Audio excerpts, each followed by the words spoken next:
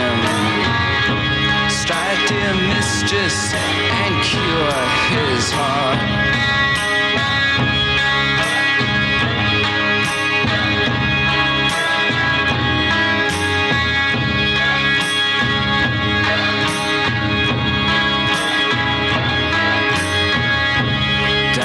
Sins of streetlight fancies, chase the costumes she shall wear.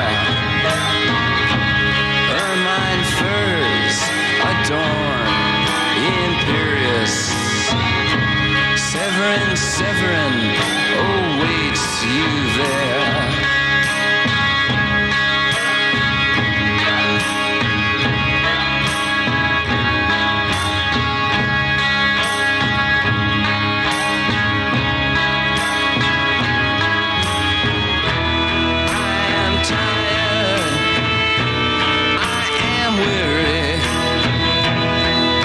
Sleep for 1,000 years, 1,000 dreams that would awake me. Different colors made of tears.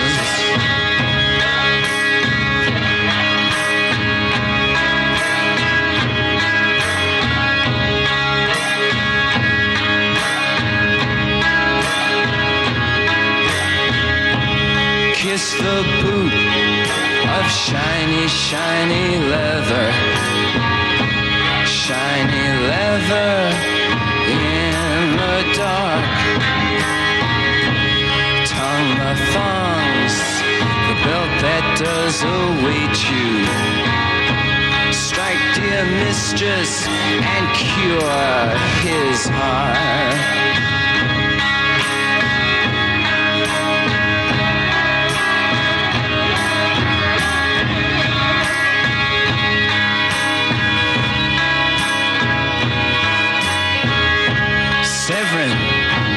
Severin, speak so slightly.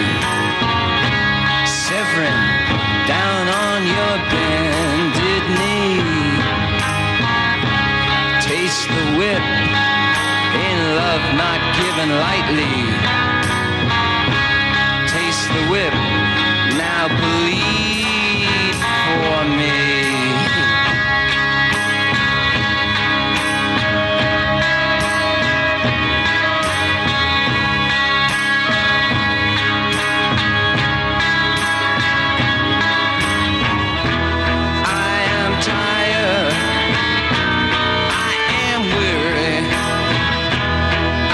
Sleep for 1,000 years, 1,000 dreams that would awake me. Different colors made of tears.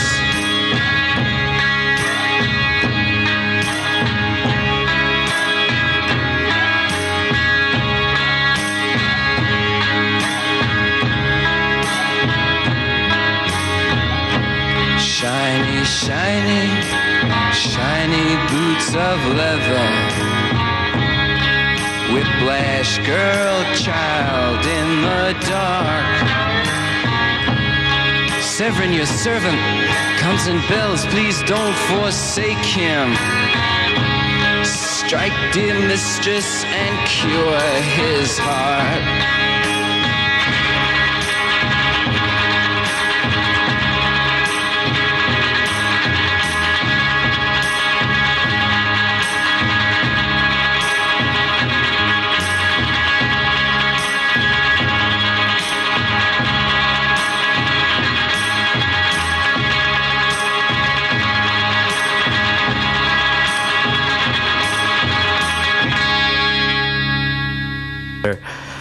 CITR 101.9 FM. This is the Inkstud Show, the radio show where we talk about comics.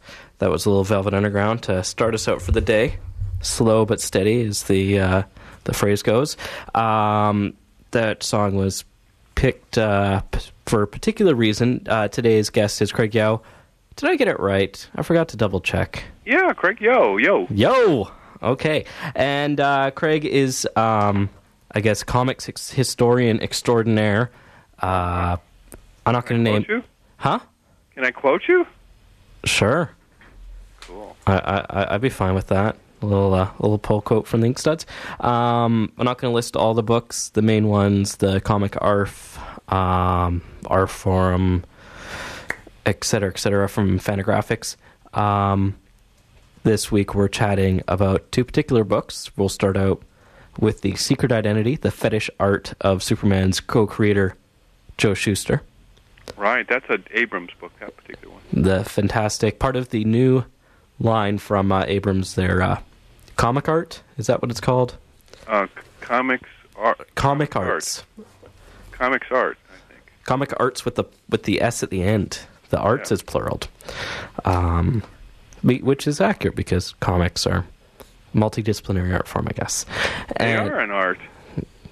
And this is actually the first book in their new line. It's being edited by Charlie Kochman there, who's a fine fellow. And he's got all kinds of great books coming out in his line. But I was fortunate and proud to be the first to kick off his imprint at Abrams. It's funny because your book is very different from all the other books in some ways. Books is not like the others. One of these is not like the others. I guess there's some similarities. One of them was the erotic comics, which is kind of a history, and then there's the Laugh Out Loud cats, which I'm sorry did not appeal to me. You didn't laugh out loud. I did not laugh out loud. I have yet to really get the joke. Maybe I've heard good things about it. I haven't read it yet though. So yeah, well. Oh, my headphones. There we go. Okay, I'm sorry. I'm having technical difficulties. I stepped on something I shouldn't have.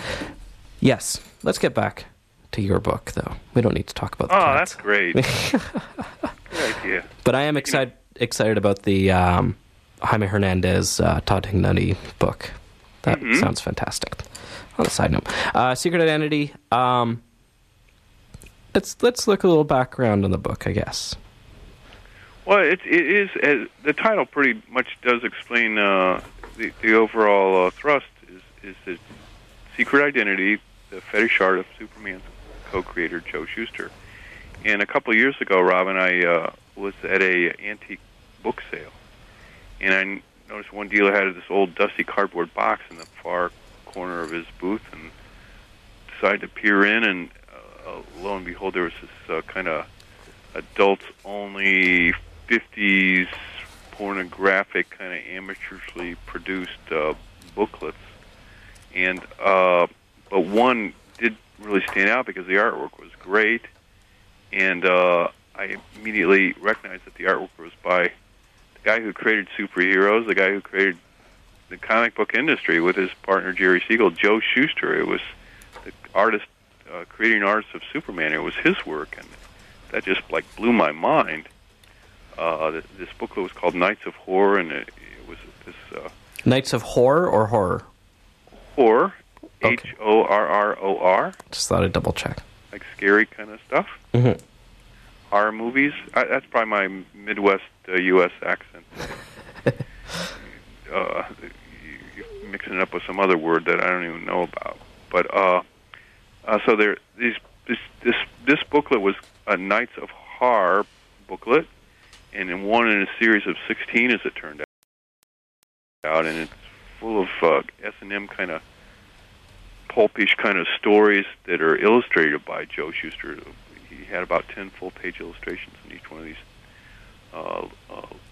booklets, kind of small size, and but pack a powerful punch because of Joe's great artwork and the sordid subject matter.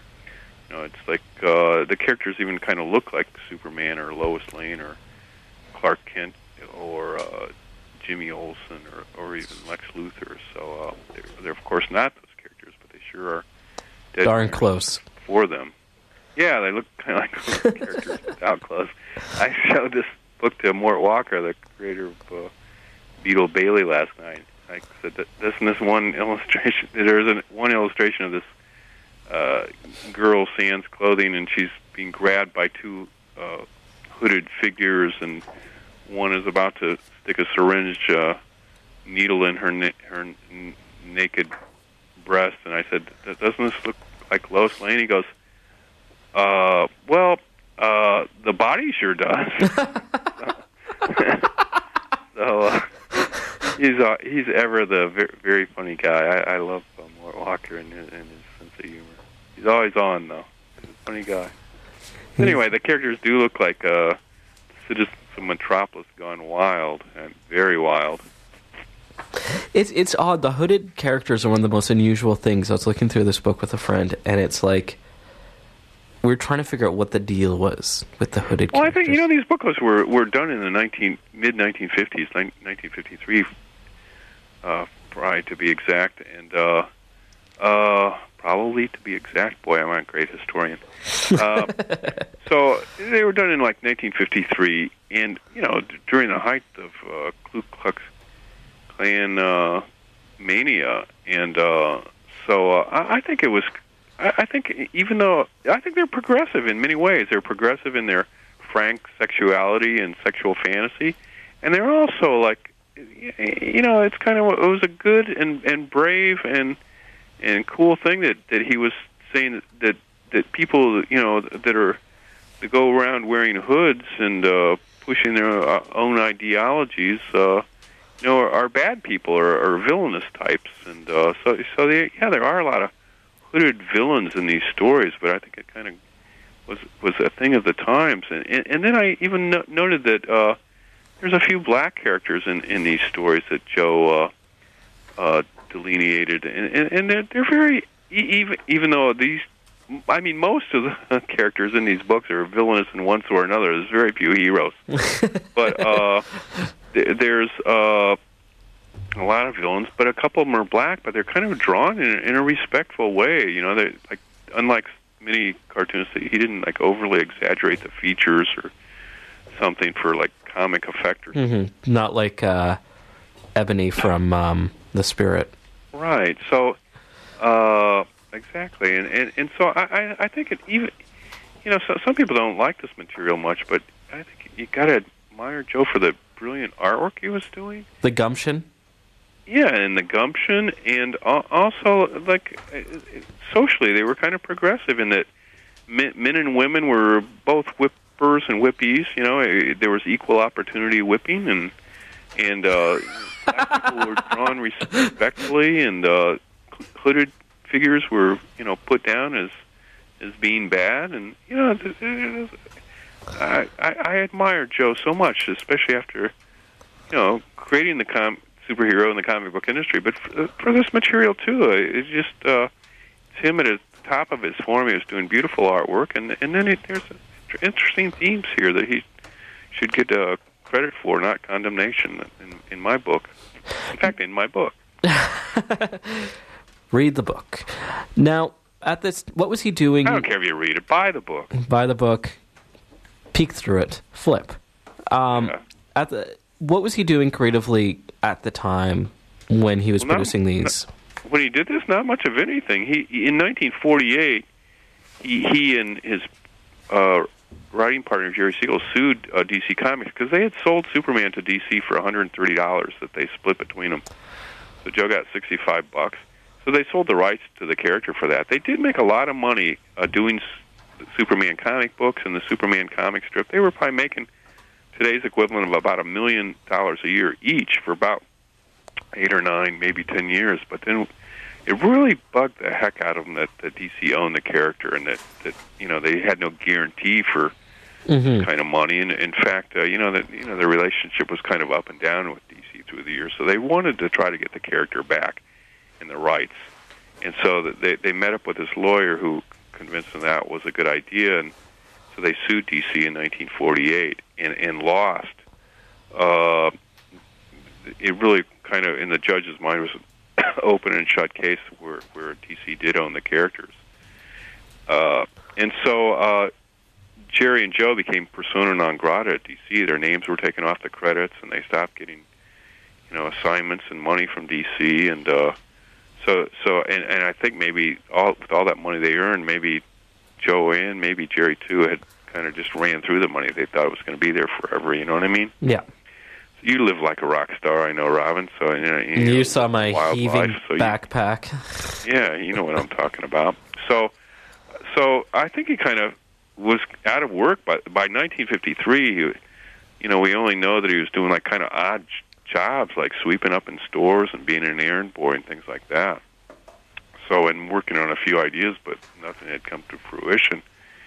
So, he did need the money when he met up, with the people that wanted to produce these booklets. The publisher was a mafioso type.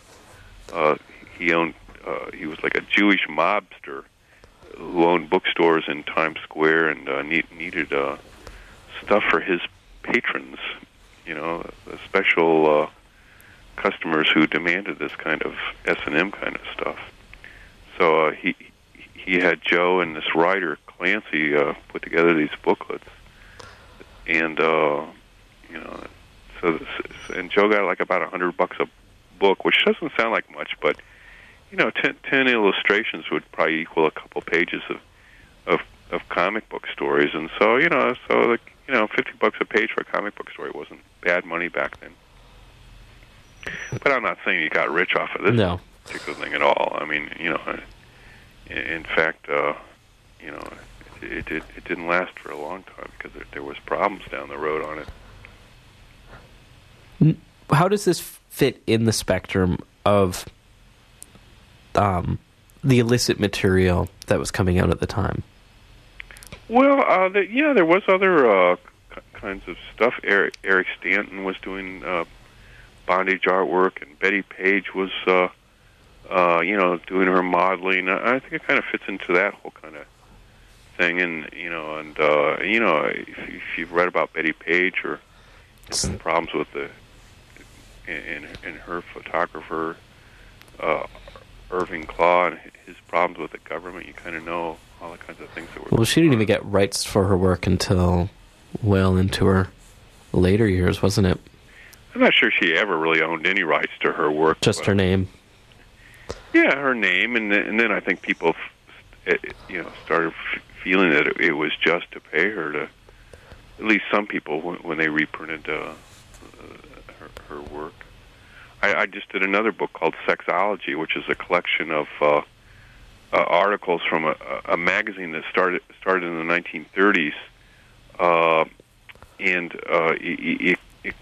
it was like kind of a pseudo-science social magazine, but really just an excuse to talk about sex. They had weird kind of scientific articles like about homosexual chickens or sociological looks about Hitler's sex life or all kinds of crazy kinds of things. But that I dedicated that book, The Best of Sexology, which collected all these magazines articles, to Betty Page, because I had not just because I had a picture of her reading the magazine that I was able to put with a dedication, but I certainly do love her persona and her image, and I think she was a pretty cool and progressive lady, just like I think Joe was pretty progressive in illustrating these sexual fantasies, at the time, Wasn't this taking a lot of risks? This kind of material was illegal.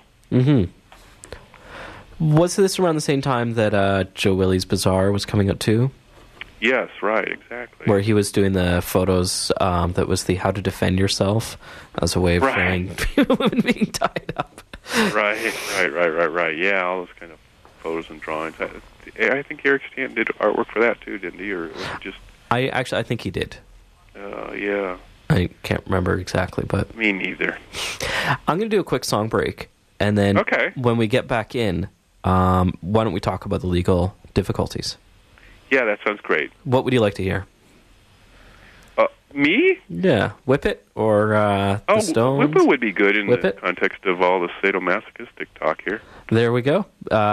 Stay tuned. Inkstuds, CITR 101.9 FM. We'll be right back.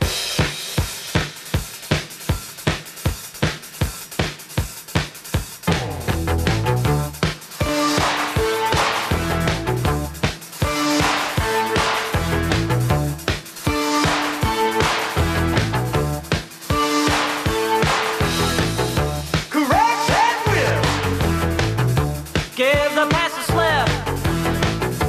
Step on a brick.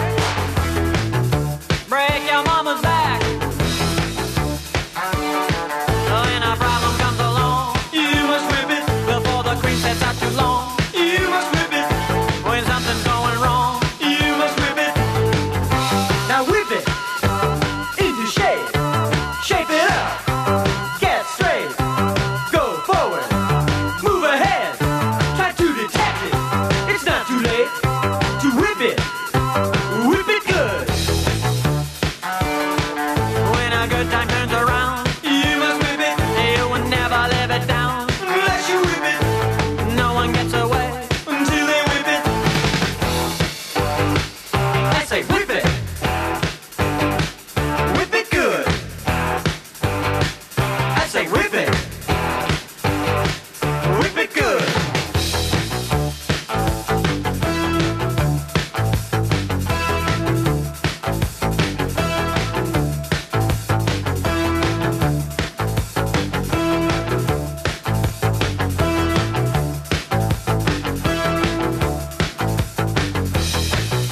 Correct that whip. Give the pass a slap. Step on a brick. Break your mama's back.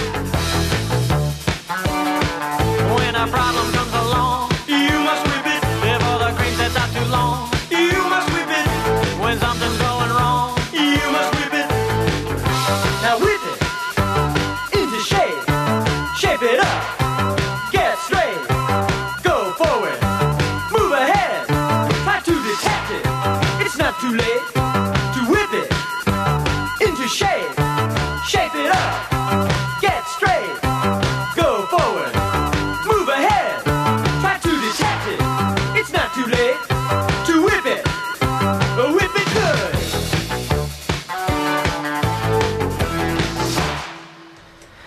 CITR 101.9 FM. That was Devo with the always classic Whip It. My guest this week, if you're listening, is Craig Yao, and we are discussing currently the secret identity, the fetish art of Superman's co-creator, Joe Shuster. Which, You know, those Devo guys, they went to my high school. really, Yeah, in Ohio? Akron, Ohio. Akron, Ohio. I just had a couple months ago Durf on, who did Oh, a yeah. great comic. Yeah, I'm anxious to read that comic he did. I guess about the kind of Akron punk scene or something, which a lot of my pals were involved in. Not me so much. You're too busy reading comics. Yeah, maybe. I think sort of that and some other things. But I was around that time running a nightclub, and so some of the musicians that got involved in that scene, played at my nightclub. So, It's a good book. but I did kind of get off into other things, and they went on to create what was once touted as Akron was being said that it was going to be the next Liverpool or something. Didn't quite happen that way, but I think there was, from what I know, there was some great music that came out of it. Some great artists like Durf, and a musician named Harvey Gold, and there's this old pal of mine named Nick. I can't remember what his last name was, but he was a real mover and shaker kind of behind that whole music scene. How did we get off into that? Ohio. Oh, Whip It. Whip It. Devo. The Devo. Yeah. The music being appropriate to the topic at hand. Yeah, Whips and Chains. Whips and Chains and Good stuff. Venus and Furs, also being the same subject, which I was mentioning earlier before we actually got on air, was probably sold. The book at that time would have been sold in the same shops that would have sold. Yeah, right, for sure. And Velvet Underground was also a naughty book. There was one of the titles for the Nights of Horror books that Joe Shuster illustrated was called The Bride Wore Leather. I always thought that was kind of similar to Venus and Furs. There we go. So it kind of resonates in the same way. It all fits. Yeah. Now, the legal troubles... Actually, I something before we get to that is, what did Joe think of this work? Did he ever talk about it, or is this only from your research of finding it and you kind of... Well, I never got some authoritative quote from him. I mean, he didn't sign the work because, like we were saying before, it's highly illegal to do this kind of stuff, though it's clearly his work. And at the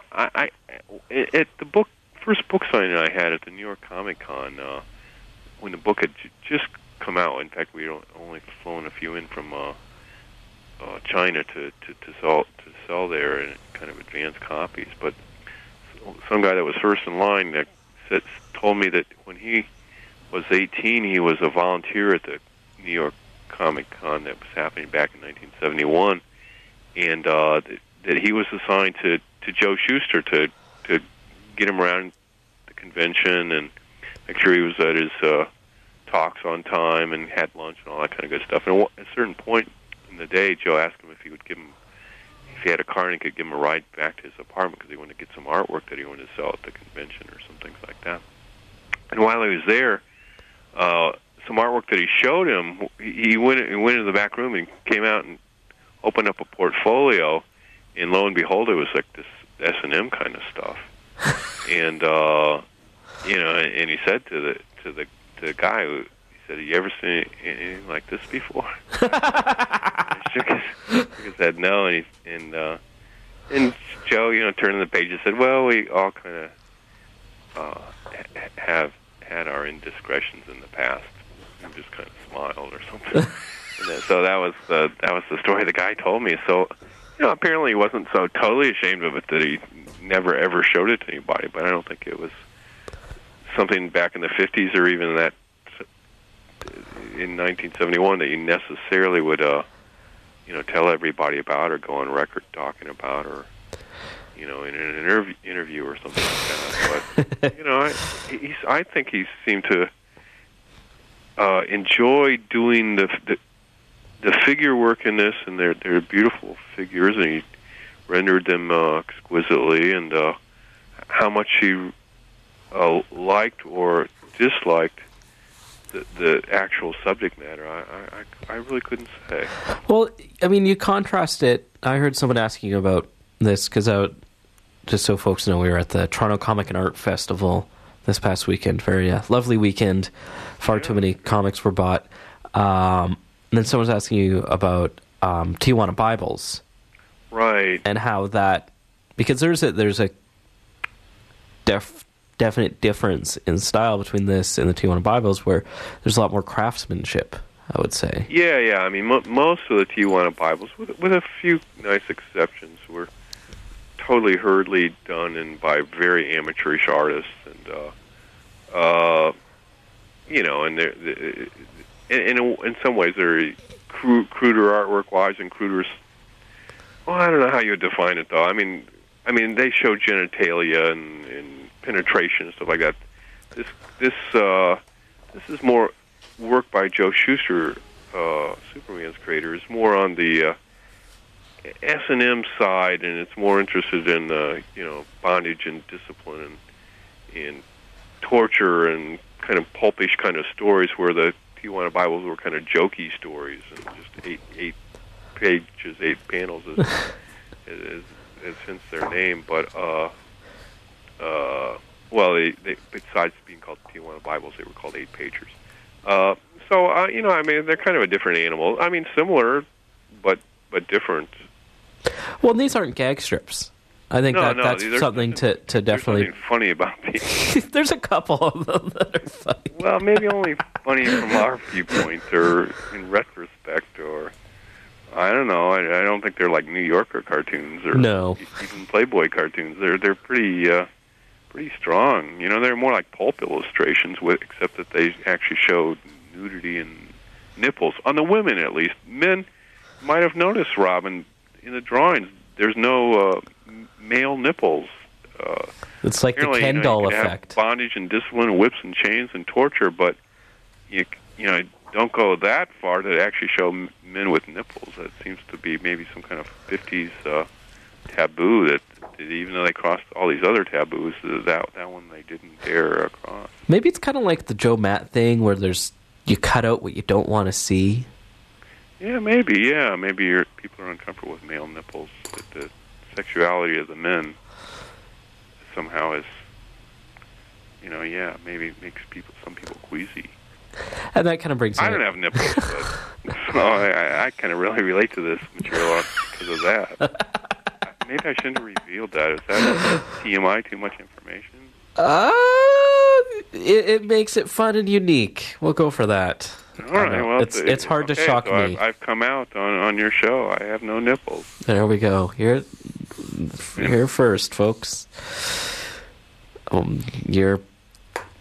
I don't know. Danny Hellman's going to make fun of me. Oh God! I can already see the pictures. Oh, something. Danny. We weren't going to mention Danny Hellman. And, I haven't even mentioned his name yet. all right. Onward and upward. We can only go upward Hopefully from he's here. not listening today. And find Not out yet. about how I'm nippleless. Sorry. Because he'll never let me hear the end of it. Now, the legal troubles. We were going to talk a little bit about legal troubles that would have been faced and kind of made this venture come to an end. Well, the bizarre thing that happened is that this gang from Brooklyn got a hold of these booklets, and this gang was composed of 4 young men who were Jews and Nazis at the same time. The leader, Jack Kozlow, sported a Hitler mustache, as did his followers, and Kozlow would yell Sieg Heil and Heil Hitler during the Pledge of Allegiance to the flag, to the U.S. flag. You're Canadian, so maybe you don't pledge the U.S. flag either, but he Not yet. And said Heil Hitler during this ceremony that every American child did at the beginning of each school day. So, and he got his followers to go with him out in parks at night, and they had ordered whips out of the back pages of comic books. You used to be able to buy whips and switchblades and things like that in comic books in the 50s via comic books. And they ordered whips, and then they would use these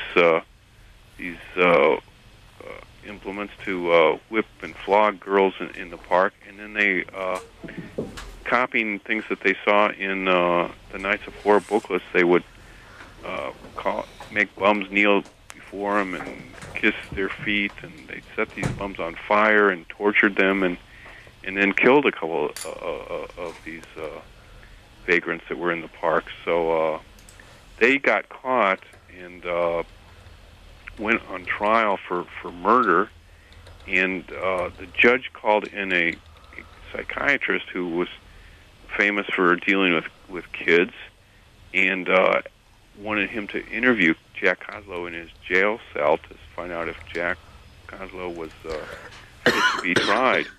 And this psychiatrist was Dr. Frederick Wertham, the famed anti-comic book crusader. In interviewing Jack Kozlow, the teenage juvenile delinquent Jewish Nazi, he found out that he took much of his inspiration from his complete collection that he had of Joe Shuster's Nights of Horror booklets. And so the government and the public and the press at the time got real upset about everything related to this. Both. Now, was this before or after the trial, the big comic stuff? Well, there was actually like 4 or 5 different Senate investigations and hearings and about comic books and juvenile delinquency and pornography, and the code. This was right around and right after Brooklyn Serial Killers trial was, I think, right after the code was formally adopted. But up until that time, during after they were caught, there was all kinds of full-page headlines in the newspapers and big articles and in Time and Life and Newsweek and Reader's Digest talking about all together the Brooklyn Serial Killers comic books and the Nights of Horror booklets. They the press kind of mishmashed it all together. And Wertham eventually, Jack Kozlow in his right-fisted man, or not right-hand man, right-fisted man, because this is Melvin Mittman enjoyed. Kozlow kind of had an intellectual approach to wiping out bums, but Mittman just enjoyed seeing how hard he could hit them. So they both got life imprisonment, and soon thereafter, Frederick Wertham, Dr. Frederick Wertham, was part of another investigation looking into juvenile delinquency in comic books, and he gave in pornography, and he gave a whole presentation about the Nights of Horror books, and had charts and graphs about how different phrases and different incidences and different illustrations in the Nights of Horror books were inspirations for the Brooklyn Serial Killers. So they, it's just kind of all tied in together in this crazy period in the mid-50s. It's a good thing he didn't sign his name. Well, that's the amazing thing. That's one of the ways I found out about all these events and circumstances is that a fellow historian who I was talking to about these Nights of Horror booklets that Schuster illustrated, he said to me, well, it's a good thing that Dr. Frederick Wertham never found out about these. And that's when I decided to Google Dr. Frederick Wertham plus Nights of Horror, and that's when I found out. It just opened up a floodgate of wild, crazy information, and that's how I found out about the Brooklyn Thrill Killer. So this whole story is just like insane. I mean, you've got Jewish Nazi juvenile delinquents, you've got showgirls, you've got starving artists, you've got Hitler, you've got DAs, and you've got judges, and you've got the police force of New York, and you've got Supreme Court judges, and you've got Superman. And you've got Superman. So it's just like this crazy story that even I don't think comic book writers or pulp writers dreamed of. Where does this come from? This should be a movie. It really should. If anyone's listening, make a movie. Hello, Hollywood. There we go. Yeah, I don't think Hollywood listens. Not to me, at least. Or else we'd have no Spirit movie. Oh. Ooh. Stay away from that one. I'm going to do another quick song break. Okay. What are you going to play now? I was going to play Bowie's Superman. Oh, that'll work. It's a different take. It's an alternative take off the Hunky Dory, the old Ryko disc release they did. Okay. And then when we get back... I've heard this one. You haven't? Version. It's a nice version. It's a lot more down-tempo. Maybe that's the wrong word. But when we come back, why don't we jump into Booty Rajas? Oh, we'll shake our booty. We'll shake our booty. Subject. Cool. All right. So, Inkstud, CITR 101.9 FM. I'm chatting with Craig Gill, and we'll be right back.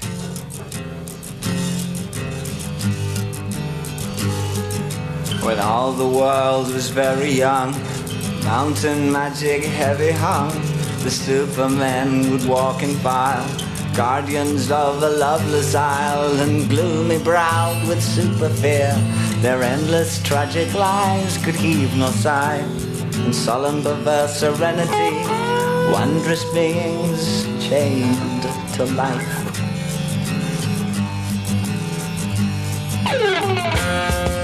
Strange games they would play then, no death for the perfect men. Life rolls into one for them, so softly a super god cries.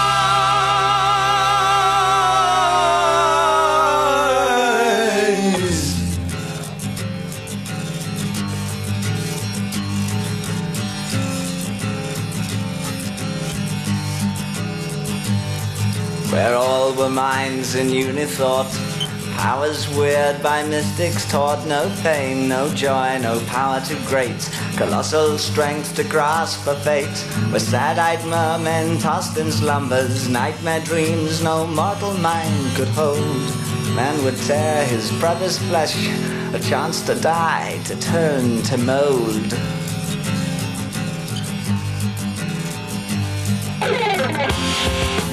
Far out in the red skies, far out from the sad eyes, strange mad celebrations, so softly a super god dies.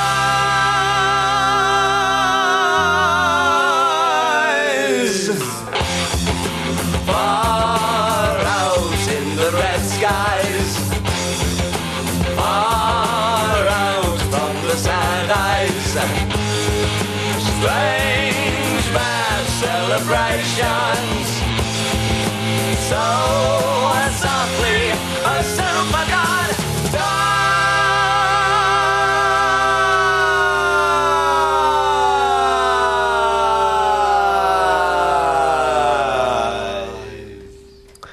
CITR 101.9 FM.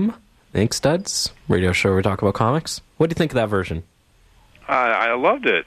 That's it. Bowie. What's not to love? Hunky Dory is my favorite album, so it's nice to have the bonus tracks that they kind of did. It's your number one favorite album? It's up there. It's, which is it? Is it your favorite album or is it up there? It's up there because I never made a list of my favorite albums. Okay, just checking. Yeah, no, there's some albums which I find are really perfect, and this is one of them. Mm-hmm. So, Booty Rogers, wonderful, odd book from Fantagraphics, came out a couple months ago, last month, this month, I can't remember. Not too long ago, just maybe a few weeks ago. It's looking at the art, I guess it's kind of like a amalgamation of like Basil Wolverton meets Frank Frazetta, only it came out before them. Is that a good way? It's like it's crazy stuff. I mean, this you have your favorite album. I have my favorite cartoonist, and that would be Booty Rogers. I think he's the world's greatest cartoonist. Aside from just being my own personal favorite, I'm trying to tell everyone who will listen that he is the greatest cartoonist of all time. Just so wild and wacky and weird and crazy, and yet it's just not insanity for insanity's sake. That the stories have plots, and there's characterization, and the drawing is just incredible. It's humorous drawing, but it's so beautifully drawn, and the girls are so sexy and fun, and I can't say high enough praise for Booty Rogers. Well, it's very tight, but it seems like there's a lot of fun in what he's drawing. He was definitely having a good time when he was doing this, and then we, the readers, benefit from that. That he was he was laughing while he was doing this. Now you were able to meet him and actually correspond with him quite regularly.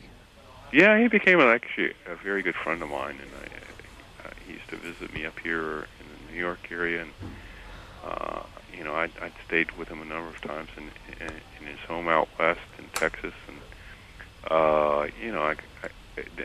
we would exchange letters and phone calls 2 and 3 times a week for many years. So I got to be very close to him, and he was a great guy. Apart from his comics being great, he was a really nice guy and a lot of fun. Well, he's really fascinating. Like, he's quite different from any other comic guy I read about. I mean, born 1904. Is that the right date? I think that's the right date. I was just looking at your introduction. I'm going to go with what you say. I'm going to read my book to make sure. From Fantagraphics Inc. But the book is called Booty, Boody. Just like shake your booty, or so. It is. These cartoons are kind of sexy in some ways, and fun and adventuresome and hilarious, all at once. What made him so? But what were you going to say? Yeah, he was born in 1904. In fact, he was born in the state that eventually, or the area that eventually became the state of Oklahoma in the United States. But he was born when it was just a territory. I mean, he went back. You're saying he went to Northern California to go pan for gold to make it back to New York to go work in comics. Right. I mean, that sounds incredible. Like, it sounds like he's really done all these amazing things, as well as being a cartoonist. In New York, around the culture there. Yet, he's from Oklahoma and Texas, and panhandled out in California, and he was friends with all these top cartoonists like Milton Caniff, and well, he went to school with a lot of them, right? Yeah, he went from Oklahoma to Chicago, and at that time there was the Chicago Academy, the art school there, had a cartooning course headed up by Carrie Orr, and I think political cartoonist Shoemaker was a teacher. And so he learned from some of the greats, and while he was in Chicago, he met like Chester Gould, and who did Dick Tracy, and Harold Gray, who did Little Orphan Annie. So I mean, he was with he was in that era and meeting the cartoonist bigwigs in Chicago, and he was thrilled and hanging out with these guys. What did they think of him? I don't know what they thought of personally, though I can guess everybody that knew Booty really liked him. He was just such a fun guy and loving guy and wacky and he was just a good time guy, and people really dug him. I mean, he had a beautiful family and wife and kids who really adored him, and vice versa. And he was just a terrific man, and a lot of fun. But always enjoyed having a good time and making people laugh, and especially through his comics and stuff. He loved his comics, he loved coming up with wacky stories and ideas for them.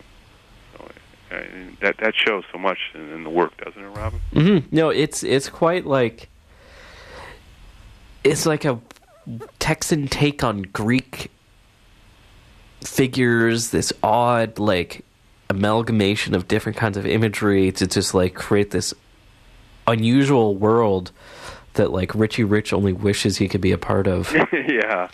There's like a lot of bizarre surrealism in some of the stories when he had a kind of a superhero character, Sparky Watts, who flew by flapping his arms, and the ladies loved him, and and he had all these wacky characters around him, like Slap Happy was this friend of his who had like these giant feet that were about as long as he was tall, and just all these nutty characters all around him, sort of like Chester Gould villains, or except that they were his friends, his enemies. You know what I mean? Yeah.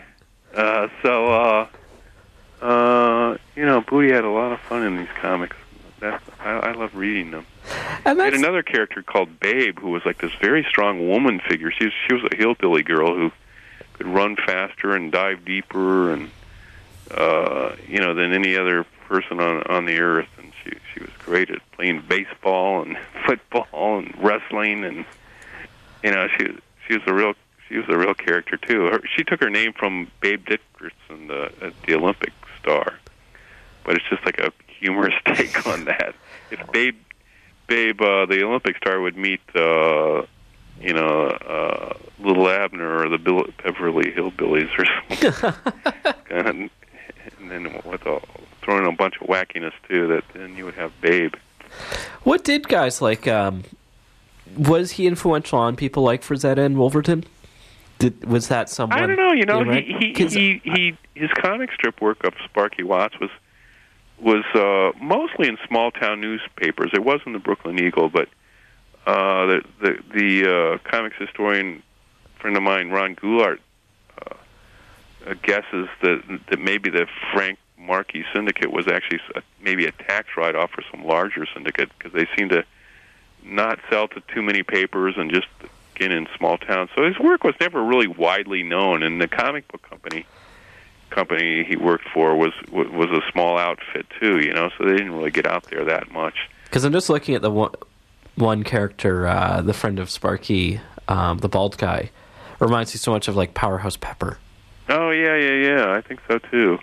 But whether or not I talked to Wolverton at one point in my life too, and I talked to friends with Booty, but I think I did ask Booty if he was familiar with Wolverton, and I don't think he recalled him, or if he was ever familiar with him. And I didn't get a chance to ask Wolverton if he knew Booty Rogers, but they seemed kind of cut from the same cloth. Mm-hmm. Then maybe that's just it. There's something in the water.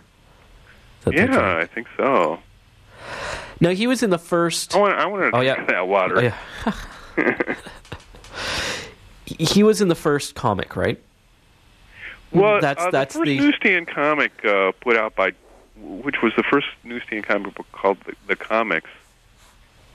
He had work in there. I think one of his cartooning teachers in Chicago maybe had heard that Dell was putting together a book and looking for work or something. Maybe they probably looking for cheap artwork. Maybe they contacted the school if they had any talented students or something. So Booty quickly got his artwork to Dell, and one of the strips was Rock Age Roy. In fact, he gave me a piece of original artwork from the first comic, and featured Rock Age Roy, and I treasure that piece of artwork because it's like a real historical piece. Plus, it's by the great Booty Rogers. It's a really neat way of opening the book to see also where he started and seeing how that connects to his later work. Yeah, he definitely was in that grand comics tradition, and he was absorbing all these great cartoonists he was meeting and learning from in Chicago. In fact, there's even some people that say there's a Chicago school of cartooning because, Booty Rogers came there, and then a friend of his, Bill Holman, who did Smokey Stover, was from that area, and I think Booty was friends with her, might have even roomed with Tex Avery, the great animator, who was from Texas. That's how he got his name, and they both ended up in Chicago. Who also has a wild eye. Yeah. For the way I wonder how much women. influence maybe they were on each other. I'm also wondering about the influence of Harriman. I'm just looking at that page we're talking about. Oh, yeah, page. yeah, you're right. The backgrounds, I mean, they were both kind of drawing Southwestern backgrounds. But, yeah, I wonder if Booty did enjoy the backgrounds that Harriman used to put. I mean, it's just that the backgrounds are the only thing that's kind of similar. I mean, the rest is definitely not. Yeah. You know how animation has, like, the characters in the foreground and these incredibly beautiful backgrounds? It's almost like they're beautiful George Sherman Southwestern backgrounds, yet in front of them are these wild, wacky, crazy characters that Booty was drawing. Tell me when you first came across a Booty Rogers comic. That was when I was like a pretty young guy. I had gotten interested in comics and comic books and cartoonists, and was going to bookstores after school or Saturdays riding my bike around the town of Akron, going to all these old bookstores, seeing if they had any comic books in the drawers or in the back room or something. Most of the time they didn't, but sometimes I'd find a nice stack. And one time at a bookstore, I found a box of musty old comics, and it was like actually a big box. And I talked to the owner to let me have in the box of comics at 10 cents a piece, but even at that, it was like way too much for even my money I was earning from lawn mowing. So I asked my dad if he'd float me some money, and he had to think about it. In fact, he went to the bookstore with me to make sure I wasn't getting ripped off or something. And I think he made me anguish over it more, so that I would learn the value of $1 or something, So I had to go with my dad. We checked out the books, and he said, "Okay, I'll lend you the money," and took this box home, and thanks to my dad, and I just like rifled through all this old crazy stuff. Because the EC comics and Superman comic books and Lone Ranger, but it just seemed like comics from another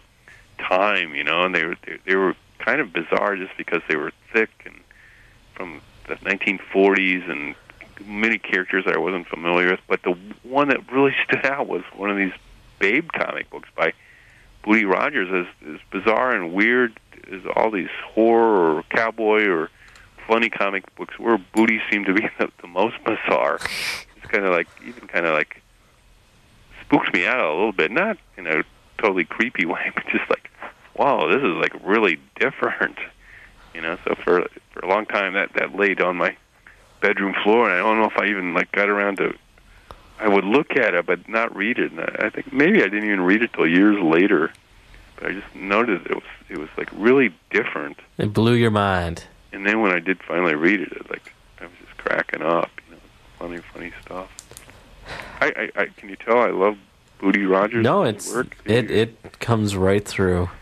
And a lot of people, I'm getting a great reaction to this book. A lot of people are getting turned on to Booty for the first time, and get pretty excited about it. So, Well, it's a good time for this kind of thing. You and the work you're doing that Fletcher Hanks is, or Paul Karasik's doing with the Fletcher Hanks collection. yeah, those are great books.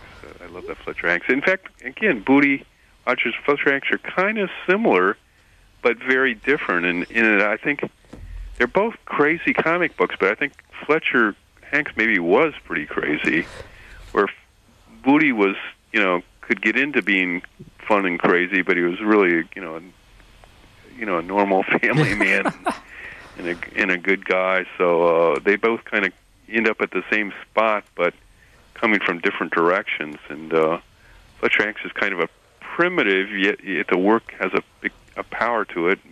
Booty's work is powerful partly because it's so beautifully drawn. Where it's not primitive in any way in that sense. Well, they're kind of like an opposite ends of a spectrum. Yeah, in some aspects, or like a neat reflection of each other. Like here's this seems like a pretty dynamic guy, and Fletcher Hanks is more of an enigma that really not a lot is known. About him. Yeah. Like I'm trying to remember the Will Eisner quote about him, but it's escaping my mind. I would add to the conversation, but that just failed. I'm at the end of my time slot, my friend. Wow, this has been great, Robin. It's been fantastic. Thank you so much for joining me again, Craig. It's been my great pleasure. So everyone's going to buy The Secret Identity, The Fetish Art of Superman's co-creator, and Booty, the bizarre comics of Booty Rogers. Very beautifully put together book. How much of a sample of his work is that collection? Oh, the Booty Rogers? Oh, there's lots more good stuff. If this book does sell well, I have some ideas in mind to bring more out for the demanding public. Well, I hardly recommend checking out because it's nice. One of my favorite things is how you really capture the feeling of it, like of the comics, where like you look at some of those Marvel reprints and it's like, look, it's hyper glossy paper and everything's white and clean. While this, I you work see closely the with dots. Fantagraphics, who does a great job on this kind of stuff. Jacob Covey, he's a talented young man. Yeah, for absolutely sure. Yeah, thank you so much, Craig. Okay, and listen, you take care. You too. Thanks, Bye-bye. buddy. Bye. And that was Craig Yo and the two books, Booty Rogers, The Bizarre, Wonderful World. It's really, really fascinating, crazy collection. You just look through it, and one of the things you can just look and go like, what the hell? And, of course, Secret Identity, The Fetish Art of Superman, co-creator Joe Shuster, which is kind of in a similar vein of oddities, but also an excellent collection. And thank you, Craig, for all your tireless efforts of putting these together. Up next is The French Connection on CITR 101.9 FM. It's just about 3 o'clock, getting close to 3 o'clock. Just before that, I'm going to play an interview I did with Chris Brandt, talking about his Independence documentary, which is a look at the creative spirit within comic creators and what really makes up creativity for them. It's an interesting documentary. Check out the interview. I hope you enjoy. And I'll be back next week.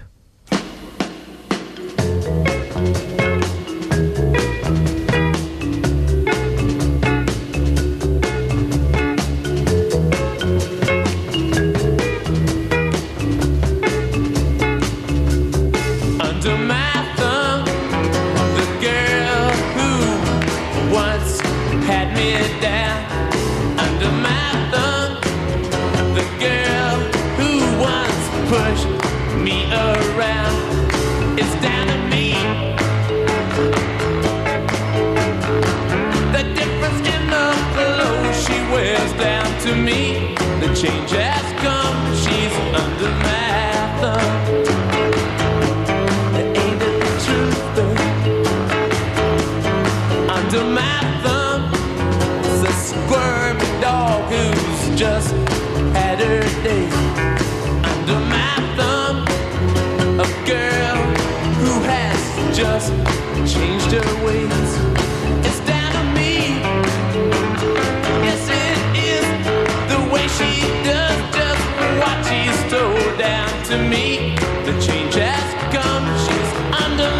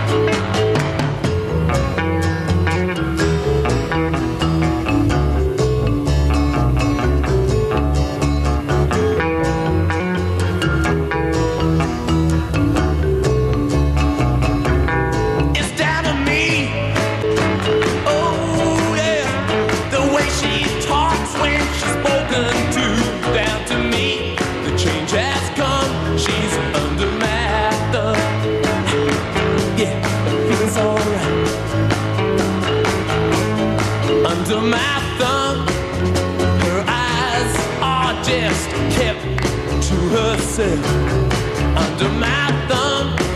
Well, I can still look at someone else instead of me. Oh, that's what I say. The way she talks when she's spoken to, down to me, the change has come. She's under my thumb. I say it's all right.